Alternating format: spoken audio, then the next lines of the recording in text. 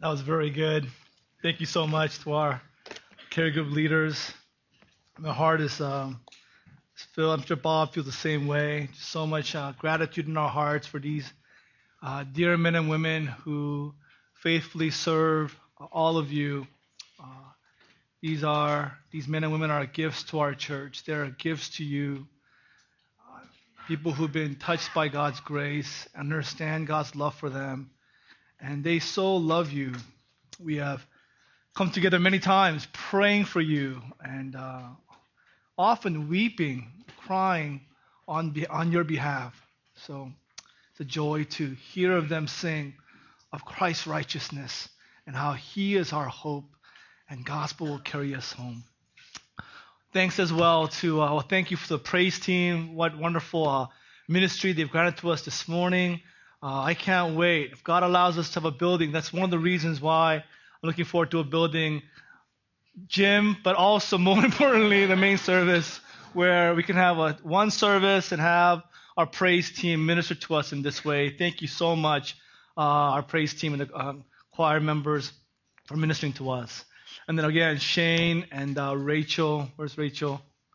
Okay. Rachel, there you are. Okay, thank you. Shane and Rachel. Shane, I first met you 93. Back then, man, like 18 years ago. And I remember the first time I talked with him. We're hanging out in my apartment, and we're kind of fellowshipping. And he was telling me how much he loves basketball.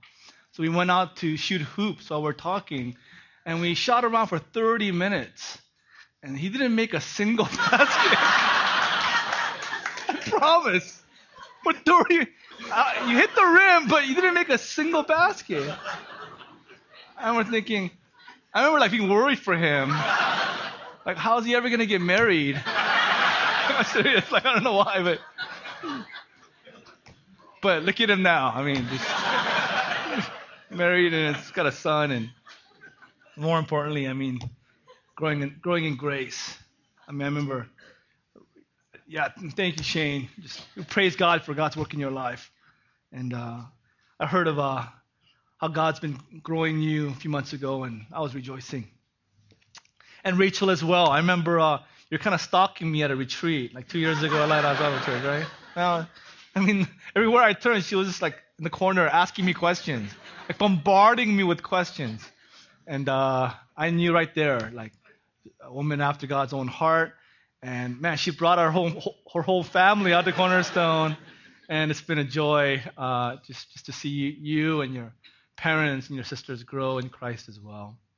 Well, what a joy this day! And today I was gonna study this next passage in Galatians 2, but verses 17 through 19 is very polemical in nature, very technical and detailed and argumentative. And I thought, not a real exact kind of tone you want to set on your anniversary service. So instead of Galatians 2, 17 through 19, I'm going to take a step back and study the book of Hebrews, chapter 12, verses 1, 2, and 3. Now, the Word of God is so precious to us, and as a church, for us to read God's Word together is a privilege. So though our bulk of our study will be the first 3 verses of chapter 12, really the context is verse 11. It's inescapable. So what I want to do is I want to read this whole chapter together, starting with verse 1, and then go all the way to verse 3 of chapter 12. And if I have to suffer in this way, I want you to suffer with me. So let's all stand together. Open your Bibles to Hebrews chapter 11. After 1st and 2nd Timothy, before the book of James, latter part of the New Testament, Hebrews chapter 11, verse 1. Now faith is the assurance of things hoped for, the conviction of things not seen. For by it the people of old received their commendation. By faith we understand that the universe was created by the word of God, so that what is seen was not made out of things that are visible. By faith Abel offered to God a more acceptable sacrifice than Cain, through which he was commended as righteous, God commending him by accepting his gifts. And through his faith, though he died, he still speaks. By faith, Enoch was taken up so that he should not see death. And he was not found because God had taken him. Now before he was taken, he was commended as having pleased God. And without faith, it is impossible to please him. For whoever would draw near to God must believe that he exists and that he rewards those who seek him. By faith, Noah, being warned by God concerning events as yet unseen, in reverent fear, constructed an ark for the saving of his household. By this he condemned the world and became an heir of the righteousness that comes by faith. By faith, Abraham obeyed when he was called to go out to a place that he was to receive as an inheritance, and he went out, not knowing where he was going. By faith, he went to live in the house in the land of promise, as in a foreign land, living in tents with Isaac and Jacob, heirs with him of the same promise. For he was looking forward to the city that has foundations, whose designer and builder is God. By faith, Sarah herself received power to conceive, even when she was past the age, since she considered him faithful who had promised. Therefore, from one man, and him as good as dead, were born descendants as many as the stars of heaven, and as many as the innumerable grains of sand by the seashore. These all died in faith, not having received the things promised, but having seen them and greeted them from afar, and having acknowledged that they were strangers and exiles on the earth. For people who speak thus make it clear that they are not seeking a homeland. If they had been thinking of that land from which they had gone out, they would have had opportunity to return. But as it is, they desire a better country, that is, a heavenly one. Therefore, God is not ashamed to be called their God, for he has prepared for them a city. By faith, Abraham, when he was tested, offered up Isaac, and he who had received the promises was in the act of offering up his only son, of whom it was said, "Through Isaac shall your offspring be named." He considered that God was able even to raise him from the dead, from which, figuratively speaking, he did receive him back. By faith, Isaac invoked future blessings on Jacob and Esau. By faith, Jacob, when dying, blessed each of the sons of Joseph, bowing in worship over the head of his staff. By faith, Joseph, at the end of his life, made mention of the exodus of the Israelites and gave directions concerning his bones. By faith, Moses, when he was born, was hidden for 3 months by his parents because they saw that the child was beautiful and they were not afraid of the king's edict. By faith, Moses, when he was grown up, refused to be called the son of Pharaoh's daughter, choosing rather to be mistreated with the people of God than to enjoy the fleeting pleasures of sin.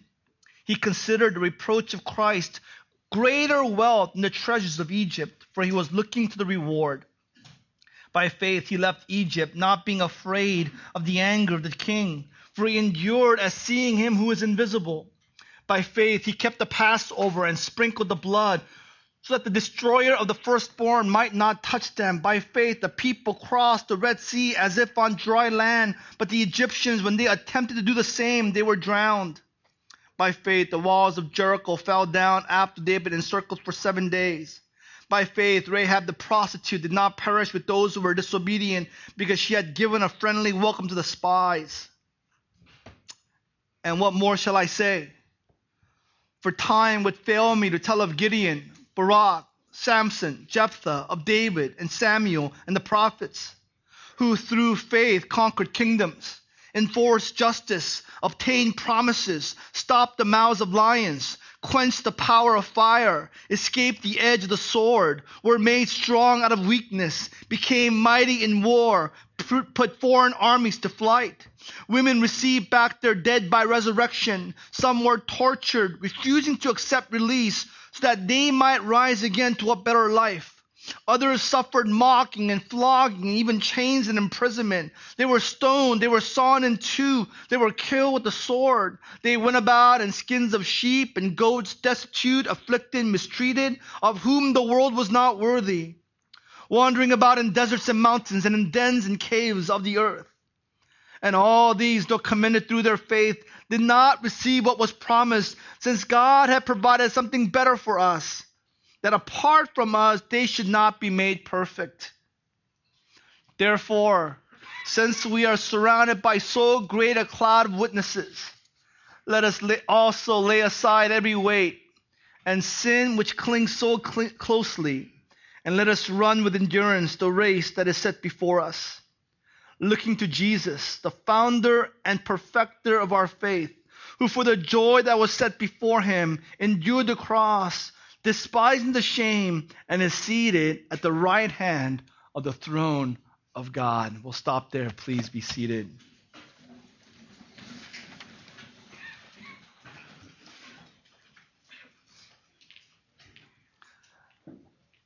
This letter was written by an anonymous preacher in the early church. He was writing to Jewish Christians who were being persecuted, harassed, threatened, harmed in many ways, even having their possessions taken away. They had been unsynagogued, removed, cast out from their family, from their community. They were being harassed at every turn. Many of these Jewish Christians remained faithful to Christ, but some were shrinking back, were compromising, were going back to Judaism, either because of the persecution from without, also from their sinfulness, their legalism, their religionness within. They were compromising or were being tempted to compromise and go back to the Old Testament law for their justification. They were being tempted to quit on Christ. So this author of Hebrews is writing to them, and his appeal is, don't give up. Don't quit. Persevere. Endure. Trust in Christ. And the theme of this book is very simple. Jesus is superior. Whatever is tempting you to go back to, Jesus is better. Jesus is greater. In chapter 1, verses 1, 2, and 3, the writer talks about the prophets of the Old Testament. And the writer says Jesus is greater because Jesus is the radiance of the glory of God. He is the divine radiance of the being of God. He is the exact representation of his being. All the way to chapter 2, verse 18, talks about angels and how Christ is greater than the angels because angels worship Jesus Christ. Chapter 3 and chapter 4 talks about Moses and his laws. And writer of Hebrews says Jesus is superior because Jesus is the end of the law. He fulfilled the law. The law is a tutor leading people to Christ. The law is a shadow, but Jesus is the reality. Don't go back to the shadow. All the way to chapter 7, verse 28, talks about the priesthood. The priesthood of Aaron, the high priesthood, also Melchizedek. How Christ is a better priest. How these priests, they were not able to empathize with your weaknesses because they themselves were sinners.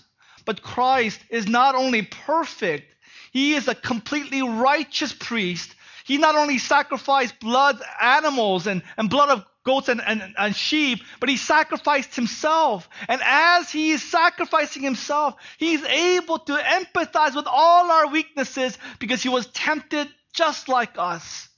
So he is better than the priesthood. Chapter 9 talks about the sacrifices. How these sacrifices were all signs pointing to that one future sacrifice of Jesus. How the blood of animals were not able to remove sin, atone for sin completely. Only Christ can do that. So, based upon that, the writer calls upon these Jewish Christians to not to go back to the law, but to press on to Jesus. And what is this one thing that unlocks this truth? Makes it go from the head to the heart. Makes it a reality. These are truths that we know, but there is this element that sparks this truth and causes it to explode in our souls, and it makes us taste and know that God is good. And that is chapter 11. It is faith. Right? It is faith that unlocks, unleashes, releases this truth into each and every believer. It is faith in Christ, this superior one, that not only grants us salvation, but sustains us as believers until the return of Christ. Chapter 11 is a list of these men and women who are in the hall of fame of faith. Chapter 12, verse 1 refers to them as a cloud of witnesses. There are so many. The number is so great that they seem to be like a cloud in the sky. There are masses of people looming large. And these are all martyrs, the Greek word martyro. They are giving testimony concerning the promises of God. These are men and women of faith. As we read together, they are familiar to all of us. Their names are familiar. Abel, Noah, Abraham, Sarah, Moses, Rahab, and many others. They all embodied verse 1 of Hebrews 11. Faith is the assurance of things hoped for, the conviction of things not yet seen. These are men and women who had assurance of the Scriptures, assurance of Christ's faithfulness. They had conviction in the gospel message of Christ. They not only had faith, they lived by faith. Faith is clearly one of the most important concepts in the whole New Testament. It is a requirement for salvation. It is the call of God to trust Him. It is the call of the gospel message. It is what separates Christians from this world. We live by faith and not by sight. Faith means that we repent, we renounce, we abandon all our own resources, our trust in our own flesh, our striving after righteousness through obedience. We renounce these things and then we cling to Jesus. And our hope is in Him, not in ourselves. It is unreservedly casting ourselves at the mercy of God. Faith means laying hold of the promises of God in Christ, trusting completely in the finished work of Jesus for our salvation. And also, as Shane said and Rachel said, in the power for our sanctification. That formula, that phrase, by faith, occurs 23 times in chapter 11 of Hebrews. In all the other epistles of the New Testament, it occurs 29 times. In this chapter alone, we find it 23 times. That's the central description of these men and women. These are these masses of Old Testament saints, and they are giving their testimony. They are declaring truths of what they believed and what they have experienced through faith. What is their testimony? They're giving to us a fourfold testimony. Right? 4 aspects of their testimony. First, they're declaring by their lives that faith works. That faith in Christ, faith in God saves, indeed sanctifies, indeed transforms. Faith in Jesus is indeed superior. These men and women are calling us, they call the New Testament believers who are Jews, and they're calling believers throughout history to look to Jesus, to consider Christ, to look ahead and not look to the past. Do not hope in the law. Do not hope in the sacrifices. Do not hope in the temple. Do not hope in the priesthood. Do not hope in the prophets of old or angels of old. Look forward to Jesus Christ. They surround us and their lives are an encouragement to us. These people, eminently holy, pious, tested, approved. We are surrounded by them and they are not looking at us. We are looking at them. And we hear their voices telling us to trust in Christ. They're encouraging us that the same God that was with them is with each and every one of us through Christ. That by the same faith, same Holy Spirit, same Lord, same Savior, the power that was active in them is active in us through faith. So he's calling us to keep believing because faith works. The words by faith, if you go to chapter 11, is always accompanied by a verb.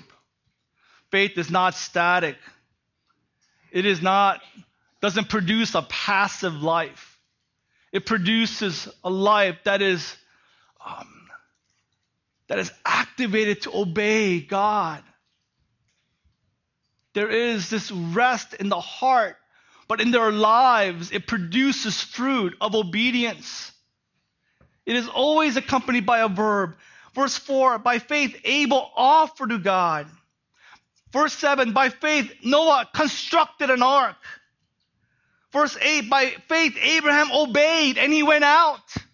Verse 11, by faith, Sarah herself received the power of God. I love verse 24. By faith, Moses refused to be called Pharaoh's son. Right? Called the son of Pharaoh's daughter. Right? It's like being adopted by Donald Trump, right? Being adopted by Mark Zuckerberg, right? And he's saying, no, I refuse this. Why? Verse 25, he chose rather to be mistreated with the people of God and to enjoy the fleeting pleasures of sin because he considered the reproach of Christ of greater wealth than the treasures of Egypt. Verse 31, by faith, Rahab welcomed the spies. So these men and women, Hall of Fame of faith, tell us that faith produces obedience. That's a mark of true faith. James 1 and James 2 says, you say you have a faith and have no deeds. That is spurious faith. That is not true faith. That doesn't mean the gospel is effective. That does not mean that Christ does not complete the work on the cross. That does not mean God is not faithful. What it means is, if you have a faith that does not produce works, then what you question is not the gospel. What you question is your faith. It is a non-faith. It is a demonic faith, for even demons believe God and they shudder. These men and women declare faith works. Faith is powerful. Faith is active. Faith produces obedience. Secondly, they tell us true faith means suffering. Right? Paul told Timothy this in 2 Timothy 3:12. All who desire to live a godly life will be persecuted. 1 Thessalonians 3:3, let no one be moved by these afflictions. You yourselves know that we were destined for this. Acts 14:21 through 22. When Paul and Barnabas went through in their second missionary journey, strengthening the disciples, encouraging them to continue in the faith, and they told them that it is through many tribulations they will enter the kingdom of God. So, to live for Christ, to trust in Him, means that you will suffer in this world.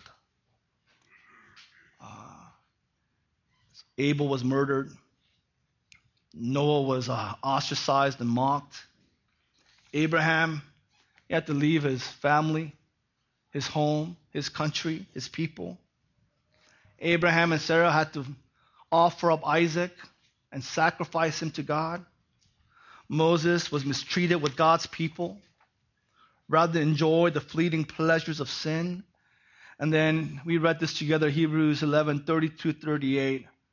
How there are so many more men and women to talk about who were persecuted, who suffered greatly, and who even gave their lives because of their faith. True faith results in suffering. Third mark of true faith is it perseveres.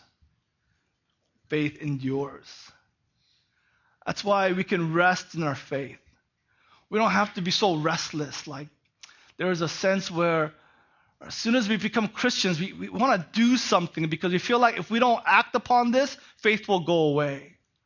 We feel like once we're convicted by Scripture, we need to act on it quickly, immediately, or this feeling will go away and we'll go back to complacency. we will lose it. That is not true. True faith perseveres. True faith endures. A mark of a true faith is they understand the Christian race is a long race, and they endure to the end. And it is not about perfection, right? It's not about these men and women obeyed perfectly. They were far from perfect. We know about Noah and how he got drunk after the flood and just the immoral things he did afterwards. We know about Abraham, how he was a habitual liar. We know about Sarah. Sarah, she laughed at God. Moses misrepresented God, abused his authority.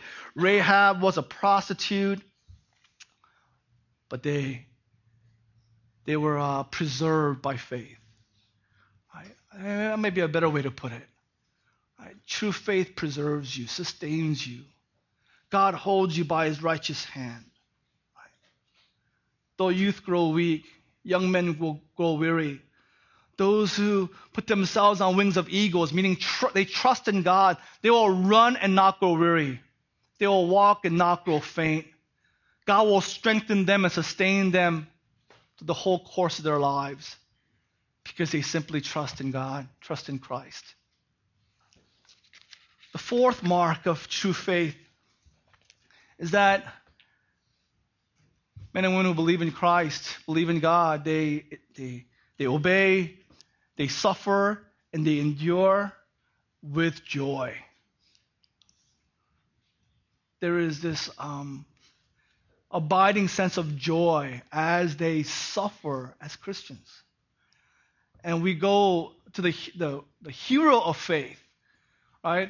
There's a hall of fame, and there is like the king, the ruler, the one who embodied this example like no one else, and that's Jesus.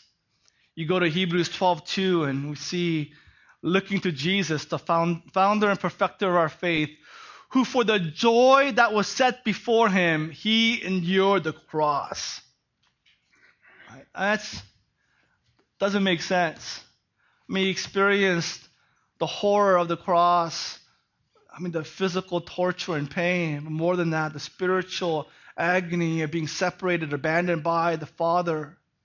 And yet, as he was going to the cross, joy was set before him. Paul, in his letter in 2 Corinthians, talking about his many sufferings and persecutions and weaknesses, he told them that he was overflowing with joy. In chapter 6, verse 10, he said, I am sorrowful. I am full of sorrow and yet rejoicing. There is a mark. This is true of all believers currently trusting in Christ. Whatever you're going through, whatever heartaches, disappointments, sorrow, trials you're going through, there is joy in your heart because of faith. It's a joy the Spirit gives. It is not something that you're doing out of extrinsic motivations. You're not doing it out of some exterior benefits you get out of obedience. You're not doing it because you don't want the repercussions of disobedience. If that is your motivation, then the benefits, it's an expression of your self-centeredness. If it's out of fear you're not disobeying, then there is all this depression or anxiety and fear welling in your heart. No, what's the motivation is because there's joy in Christ that God gives to those who believe. It's like peace that passeth all understanding. It is a joy that is unspeakable, that cannot be described. An illustration that I could come up with is when I was in elementary school. I don't know why, but my mom chose, my sister to play piano, and she chose this instrument called the cello for me, right? So nothing against the cello, but it's not a very cool-looking instrument. You can't look very masculine sitting in that position with a cello and you're, holding that cello. And it is the heaviest instrument. I had to carry it back and forth to my lessons. And I remember she was so adamant on me being some master celloist that she mandated that I practice every day and that I would record me practicing so that she would keep me accountable. Man, I hated that cello, right? I wanted to burn it and use it for firewood or something. I really did. One of the first things I did in high school is I pawned that cello and bought a guitar, right? My mom was like, "Where happened to the cello?" I think it's here somewhere. My motivation for playing that cello was if I didn't play, my mom and my dad would get angry. Now in high school, still to a lesser degree now, but in high school and college, my great love was basketball, right? And nobody had to force me to practice basketball, force me to play. It was my joy, right? It was my joy. It was my delight. I did it because I wanted to. Now, same thing with the law. If I do it out of fear, right, then that's not honoring to God. But if I do it because I enjoy it in the flesh, that's still me being self-centered. This is a spiritual joy. It's not happiness, right? We don't go to church because it makes us happy. We don't read the Bible because it makes us happy or better people. We don't follow Christ because it's good for our families. No, it's suffering, right? It's difficult. It's humiliating. But as we do so, God gives us joy by faith through the Holy Spirit. And that is seen in every believer who's trusting in Christ. Though their life is filled with trials, there is this theme of joy in their lives, in their sharings, in their countenance, in their attitude. People who are doing it out of fear or out of self-centeredness, you will see a lot of either pride or anger, discontentment, depression, or fear, or cynicism, like a critical spirit, because their motivation is not faith. Their motivation is these external things. These are the four things these men and women declare to us, right? Calling us to continue to trust in Christ. And it's not about our church. It's not about how old we are, how long we've been here at Cornerstone. For every single believer, the call is to believe in Christ. He is far greater than anything the law offers to us. True faith works. True faith is suffering. True faith endures. And true faith has this element of joy. And then chapter 12, verse 1, therefore, here we find the four exhortations of the writer of Hebrews. 4 encouragements, 4 imperatives. He is calling us, as we are trusting in Christ, let us do these 4 things. First of all is let us lay aside every weight. Let us cast off, the word is onkon, every burden, every encumbrance, everything that weighs us down, slows us down in this race of faith. Now, it's not a physical race. It's a metaphor here, right? In the Olympics in the 70s, a Russian marathoner, he held the world record for a marathon. And then afterwards, he lost 3 races in a row. And people were asking him, how come you're losing these races? You're the fastest runner in the world. And he said, I'm out of shape. I'm overweight by 3 pounds, right? If some of us were overweight by 3 pounds, we would rejoice, right? We would celebrate. But for him, 3 pounds is the difference between winning and losing. Now, that's a physical illustration for a spiritual reality. It's not physical things we are to cast aside, but it's physical things that weigh us down spiritually, right? So these things aren't wrong in of themselves. There's freedom as Christians. Absolute freedom. Each and every one of us, we stand before God. I can't judge you. You can't judge me. I might be doing something and it doesn't hinder me spiritually. For me, this gray area, I'm able to engage in this, and it's not something that slows me down, weighs me down in my run, my race of faith. But for you, it could be completely opposite. this thing that is in your life, it is coming between you and God in trusting Him. Because when you suffer, someone said, true religion is what you do with your solitude, right? Your faith is seen not on Sunday mornings. It's not on Wednesday nights, Thursday nights in care group. It's when you have free time and you're under pressure, you have stress, you have anxiety.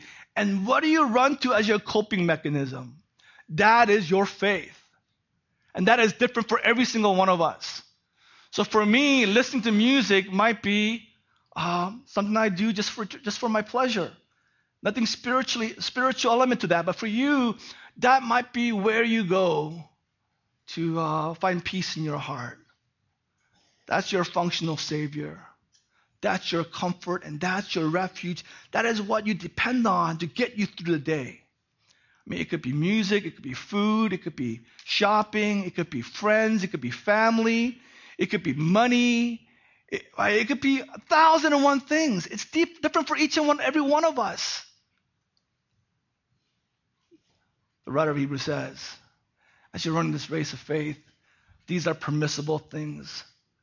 Cast it away. Lay it aside so that you might fully trust in Jesus, who is our hope, who is our true comforter. He's the only one who will never deny us, disappoint us, let us down. These idols will fail us. These idols do not love us. They are temporary. They're trying to use us and harm us. Christ is the only one who demonstrated His love for us. He is the only one worthy of our faith. Let these encumbrances go so that you might trust in Jesus alone. Not only laying aside all these encumbrances, lay aside also that sin which clings so closely. There is this sin that entangles us. That is in the DNA of every single Christian. And what is this sin? You go back to Hebrews 3:12. The sin here is singular, right? So again, that weight could be many things. This is talking about one thing, a particular sin that entangles us and trips us up as we seek to trust in God. In Hebrews 3:12 talks about, says this, take care, brothers, lest there be in any of you an evil, unbelieving heart, leading you to fall away from the living God. It's the sin of unbelief. It is evil. It leads us away from God. Verse 13, exhort one another every day as it is called today, that none of you may be hardened by the deceitfulness of this sin. Sin of unbelief is deceitful. It hides under the radar of righteousness. Right? Hides under the radar of obedience, of external faithfulness. We think we are running the race because outwardly we're performing righteous deeds. And yet in that environment, what flourishes is unbelief. Right? You're not trusting in Christ. You're doing all these external things with wrong motivations. This is evil. It hardens hearts. And it is the antithesis of genuine faith. The writer of Hebrews, that's the context here. Right? These Jewish Christians are tempted to go back to Moses. They're tempted to go back to the temple and offer sacrifices that they be accepted by God. They're tempted to go back to the traditions, the rituals of the Old Testament, so that they would know God's love. Right? And they were saying that's true faith. And the writer of Hebrews is saying, no, that is not faith. That is unbelief. That is sin. That is evil.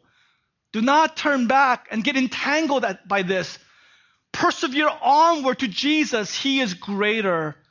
And likewise with us. Again, going back to last week's sermon, no one is justified by the law.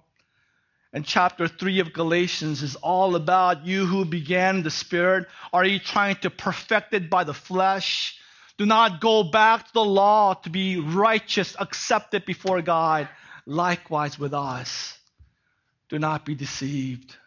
The sin of unbelief, where externally you seek to be righteous before God and others, but in your heart you're not trusting in Christ. Third exhortation is, let us run with endurance the race that is set before us. Right. Let us run with endurance the race that is set before us. And each one of us, again, is a race of faith. The challenge is not obedience. The challenge is not righteousness. You know, as Shane was talking about, challenge is not Bible reading and praying every day and going to your care group. The race that is set before, what the writer is talking about is this race of faith. Right? That's the race. That's what is difficult. Right? I mean, compared to trusting God, doing these religious things, it's easy. You can force yourself to read the Bible. Force yourself to pray. Force yourself to serve and do ministry. The hard part is unbelief. Right? To quit, to give up, to resign and say, you know what? This thing called faith works for other people. It doesn't work for me.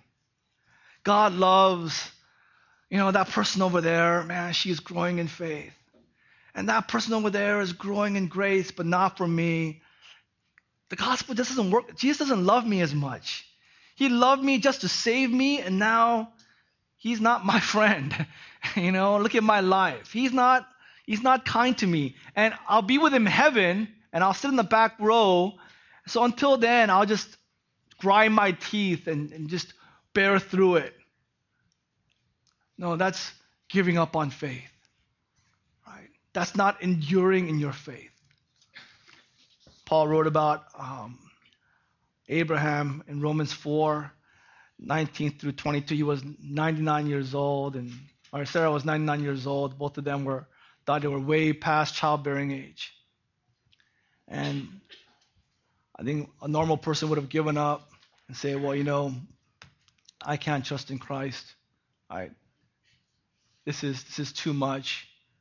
And they would be so focused on their circumstances, on their reality, that they would not really trust in Christ. But Abraham, he did not weaken in faith when he considered his own body, which was as good as dead, since he was about 100 years old, or when he considered the barrenness of Sarah's womb. No distrust made him waver concerning the promise of God, but he grew strong in his faith as he gave glory to God, fully convinced that God was able to do what he had promised.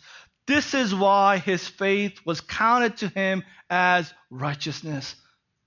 Likewise, the writer of Hebrews calls you to endure in your faith.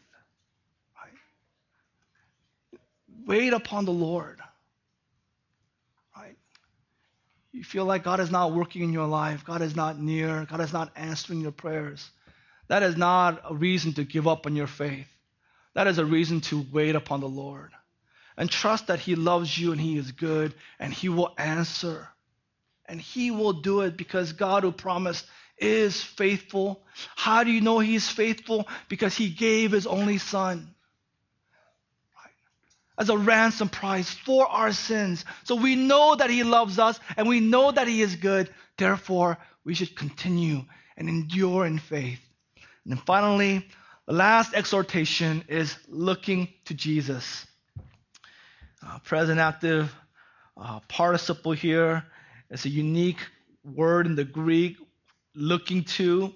It is giving attention to one thing to the exclusion of all else. Right? So it's not just looking at Jesus. You're looking at Jesus, but you're losing sight of everything else. You're looking only at him. And that is the exhortation of the writer of Hebrews here. Another version says, fix your eyes on Christ. Look steadfastly at Jesus, while you're looking away from other things. So as we live out our Christian lives, we are to look away from our circumstances, our present realities, what's going on all around us.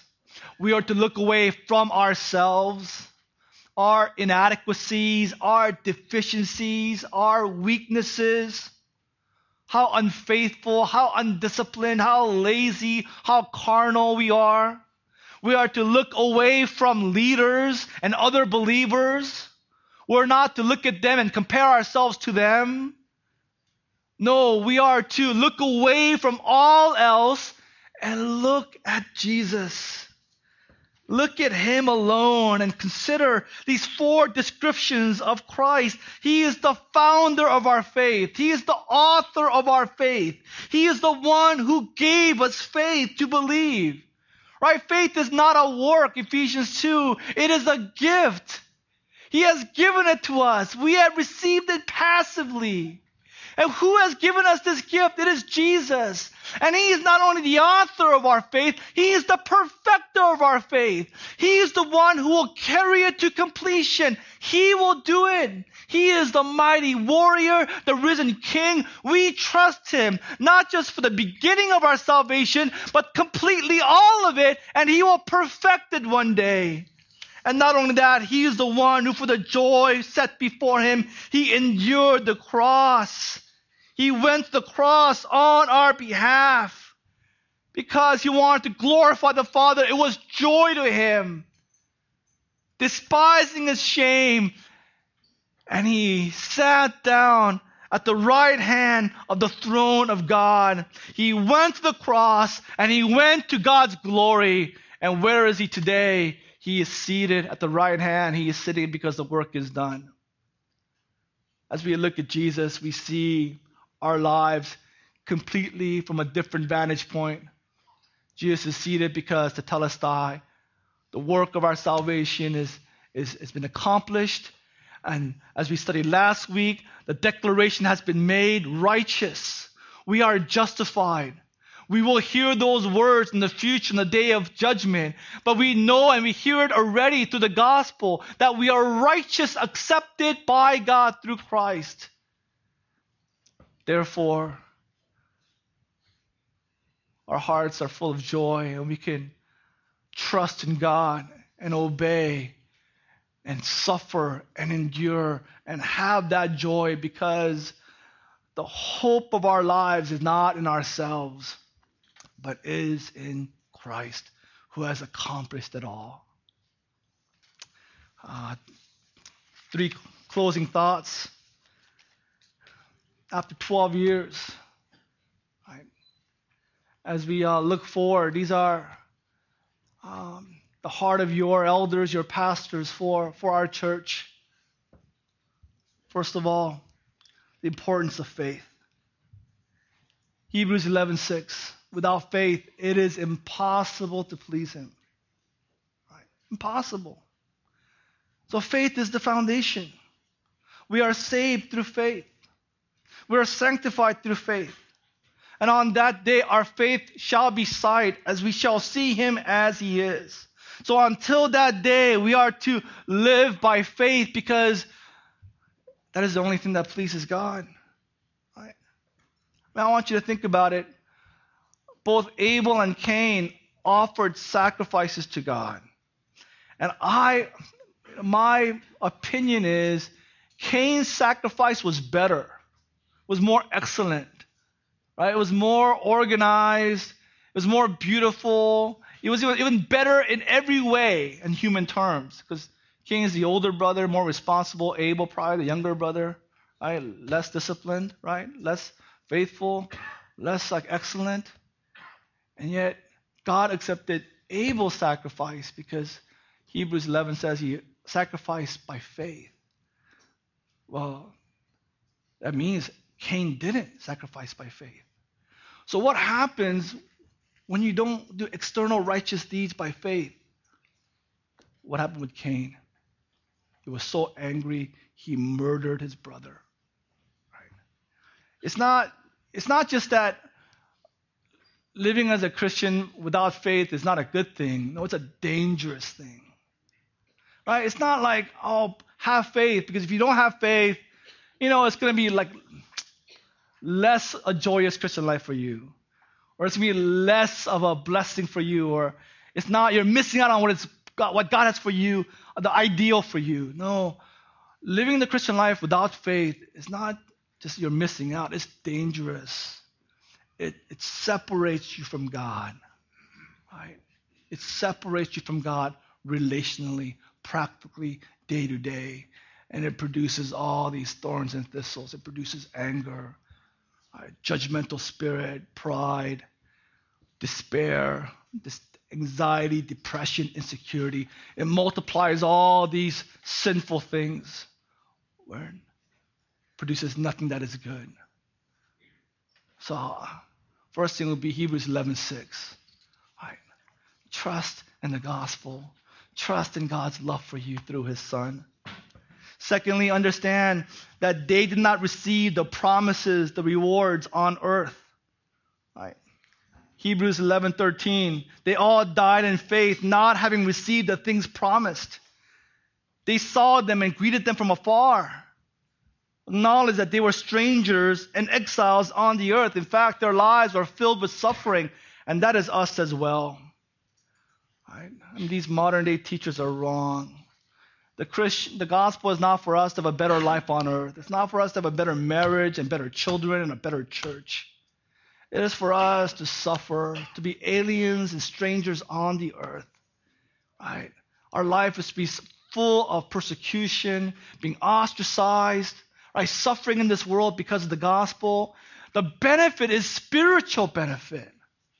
What God gives to us are not material blessings, right? Not more things of this world. What God gives to us is his love, his Holy Spirit, its unspeakable joy, the peace that passeth all understanding. He gives us Christian fellowship. He gives the privilege of relating to him by grace and worshiping him with the church. God gives us to us spiritually. The physical things are to come in his kingdom. And then finally, I'd encourage you to look to Jesus. Right? Fix our eyes on Christ. So, we all need leaders. We all need spiritual heroes. Past November, I'm 41 years old, being in the ministry many years, not many years, few years. And we're at Sovereign Grace Conference, and I see CJ Mahaney, a pastor there, walking up and down. I go, man, here I am, 41 years old, and I still need a hero. He's one of my spiritual heroes. So I'm looking at the clothes he wears, I'm looking at how he talks to people, what kind of jokes he tells, right? So I'm looking at him. Yes, we all need spiritual heroes, but Hebrews tells us that's true. That's why Hebrews 11 is there. But Hebrews 12, it doesn't say go back and look at these heroes. Hebrews 12 says look to Jesus. Right? Beyond your care group leaders, beyond your pastors and elders, definitely beyond me, we need to look to Jesus and know that he is greater, he is superior. He is the object of our faith. He is the source of our hope. And in a grander scale, Jesus is greater than our church. Jesus is greater than our church. We love our church. I pray that we would love Jesus more. Early in our church, one of our leaders said this. He was kind of disturbed that early in our church, people talked more about our church than about Jesus. And he said, James, I think our people, they love our church more than Jesus. I didn't really understand that. I understand that now. Right? And so they saw our church and the way it was back then, and they loved that church. But as it changed, it was difficult for them. Right? Likewise, today, we're going to change. Our church is going to change. Your leaders are going to change. I'm going to change. Right? If we love this Cornerstone Bible Church year 12, the snapshot, right, then it's going to make us uncomfortable when it changes. When Cornerstone is no longer how it used to be. But our faith, our love must not be in the church. It must be in Christ and his message, which is unchanging. Right? Hebrews 13:8. 13:7, He's the same yesterday, today, and forever. Let us look to Christ together today and ask God to give us faith to believe in Him and love Him more than everything in this world, even the good things, even the best things, so that we would, to the end, live a life worthy of Him. Let us pray.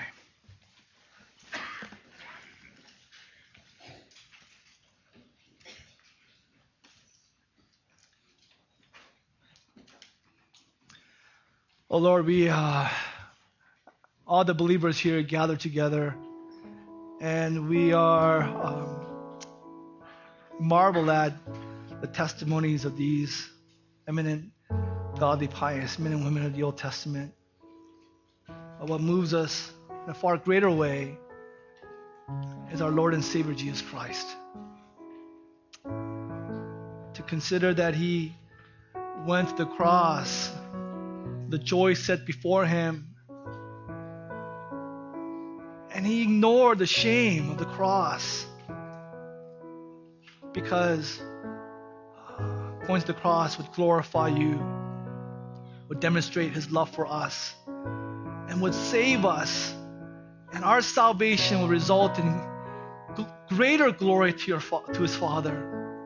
Lord, that moves our hearts, that humbles us to the core. So we just ask, oh God, that You grant us faith in You. Grant us this mustard seed of faith that moves mountains.